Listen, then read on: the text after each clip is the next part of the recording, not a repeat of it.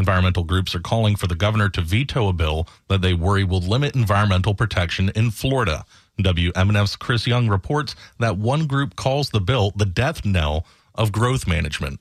The bill would allow the party that wins to recover attorney fees and challenges to comprehensive plans and plan amendments.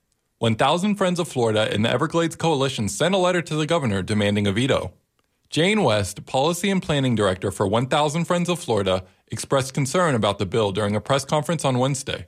I have characterized this bill as the death knell to growth management in Florida, and it definitely is. The group worries that this will make legal challenges prohibitively expensive. We worked very, very hard this legislative session to try and soften the blow of this bill because, as you can imagine, the chilling effect is going to lead to people simply not engaging in these challenges, leaving the state of Florida with a situation of sprawl that will be unprecedented. The group worked with Democratic Senator Tina Polsky and St. Petersburg Representative Lindsey Cross on an amendment to limit attorney fees, but it was rejected. During the legislative session, the bill's sponsor, Republican Senator Nick DeSigli, acknowledged that the bill discourages challenges. And so my view, the best way to deal with local governments and comprehensive plans that you don't like is usually at the ballot box. The bill has been sent to the governor's desk to be signed into law. For WMNF News, I'm Chris Young in Tampa. About 3/4 of this year's graduating seniors at New College of Florida held an alternative graduation for students at the Sarasota Art Museum last night. They invited lawyer, professor, and civil rights activist Maya Wiley to speak. Wiley said that while we live in a country that believes in democracy, there is also a rise in hate crimes against Jewish, Black, and LGBTQ communities, which may be exacerbated by a new Florida law to ban diversity, equity, and inclusion in state-funded schools. And we know that the difference between being indoctrinated with hate or filled with love for a community and the ability to be in community across difference is a good quality education. And these laws get in the way of the ability to create the beloved community, which is what Dr. Martin Luther King called for. And you can't do that. Democracy dies with lies, but it lives in the light of education. Graduating history student Lisa Hyde says that hope lives on through alumni.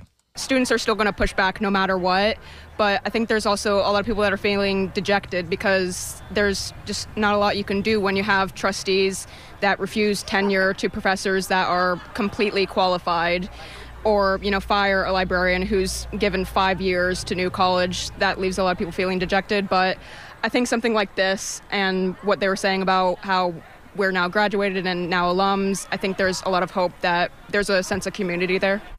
More than 2,600 New College alumni and supporters donated for the alternative graduation. $70,000 is left over for Student Activities Fund to be controlled by students so they can have a firewall of influence against the college in an attempt to maintain the culture they have grown to love over the years. The official commencement ceremony is tonight in Sarasota. And it's official, Kenneth Jessel was formally sworn in as the 6th president of Florida International University yesterday. The career academic took his oath at a time when advocates say higher education in the state is under attack. Kate Payne reports.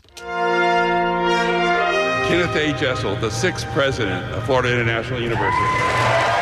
Jessel says he knows how transformative higher education can be. I was a first-generation student, the first in my family to attend college, just like many of our students. Surrounded by state officials and local leaders, Jessel pledged to promote honesty, integrity, and truth. Advance the university's commitment to freedom of thought and expression. Promote excellence in teaching and research. Earlier this week, Governor Ron DeSantis signed a new law banning diversity programs and restricting what can be taught on campus. Later, Jessel told reporters, "You heard it in my oath. I promise to respect the dignity of every individual that we have, and that will never change." Still, advocates are warning the new laws could drive faculty and students away from Florida. I'm Kate Payne in Miami. Even as commuting to the office and going to school plunged at the height of the COVID-19 lockdowns, outdoor recreation and cycling in particular surged in country after country as people look to escape isolation in a relatively safe way.